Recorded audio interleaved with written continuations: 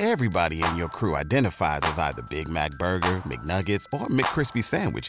But you're the Filet-O-Fish Sandwich all day.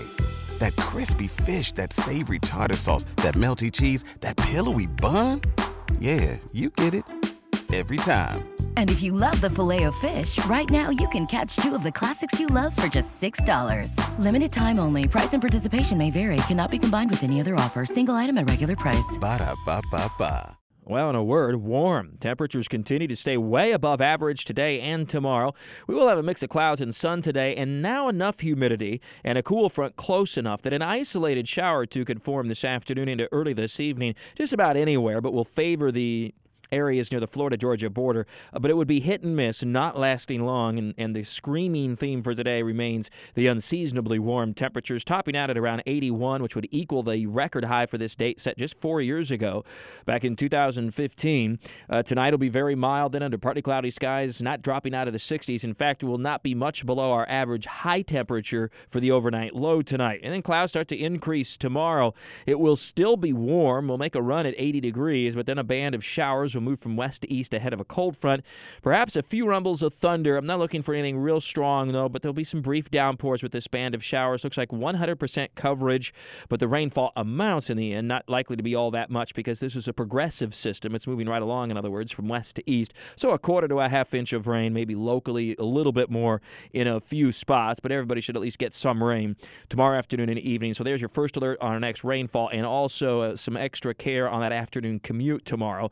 It looks to be a little bit on the wet side. Now, the good news is since the cold front's moving along swiftly, we cleared out quickly tomorrow night, and that leads to just one beautiful weekend. Yeah, it'll be cooler, but still above average with low humidity and plenty of sun. Nice cool mornings, mild afternoons.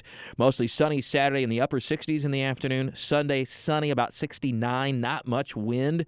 Just a really pretty couple of days there, and that'll last right on into the early part of the new work week on Monday. Yeah, we get back to reality, folks. The holidays are gone. They're over with now, and kids going back to school on Monday. Goodness gracious.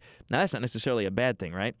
The kids going back to school, but mild on Monday as we start the new work week with high temperatures in the low 70s. We've turned the calendars to January, of course, now, and it's on average our coldest month of the year. No surprise there. Our average high temperature is only in the mid-60s at the beginning of the month and also at the end of the month. We don't change a whole lot with the average high temperature, pretty close to 64, 65 degrees. Our average low temperature is 41 on the 1st of January, 42 on the 31st of January, so it stays chilly in the low 40s. That's, again, on average. We're way above that right now. The other interesting aspect is our daylight.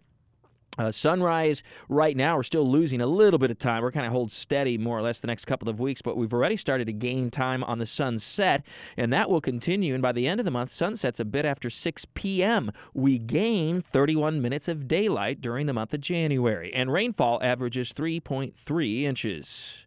There's more, of course, in the Burrish blog at actionnewsjax.com and WOKV.com. With all your weather all the time, I'm Chief Meteorologist Mike Burrish from the CBS 47 at Fox 30 Action News Jax First Alert Weather Center for News 104.5 WOKV.